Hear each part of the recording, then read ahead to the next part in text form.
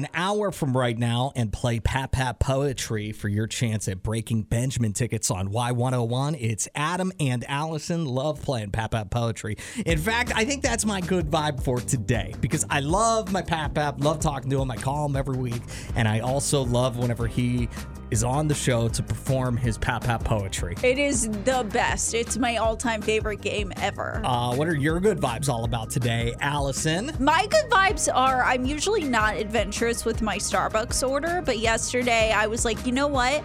I've been seeing a lot about the pistachio latte. So I decided to try it. It was delicious. I'll probably order it again. It is good. I do like that. I think I tried that last year whenever they debuted it. Really? It's a very good beverage because it's like not super sweet, right? Yeah, it wasn't super, because I don't like the overly sweet ones. That's why I get very like cautious when I'm trying a new Starbucks drink, but it was like the perfect balance of like a hint of sweet, but like not overpowering. It was delicious. I was mentioning that it is 80 degrees for the fourth day in a row in the studio, so I was hoping that people could text us and let us know what temperature, like if they have a comfortable temperature where they're at, if I could live vicariously through them. And thank you so much to Sabra, who says it stays super cold in my bedroom all the time. Comfortable 61. I love that. Can always put more clothes on. Can only take so much off before it comes a crime. Yeah, 100%. It feels a little criminal in here that I have to be wearing clothes.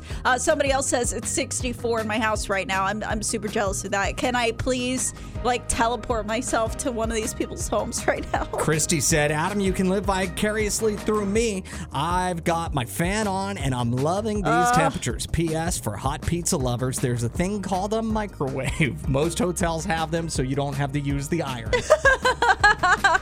Yeah, I got a lot of questions for the people that are using irons to heat up their pizza at hotels. Or you could just bring your cold pizza here and leave it in our studio, and then you'll have hot pizza before you know it. Oh my gosh, Roy texted in and said, waking up listening to y'all puts me in a good mood, and he did give me an extra special shout out. So that's another good vibe for me. Yeah, Roy and I have got beef.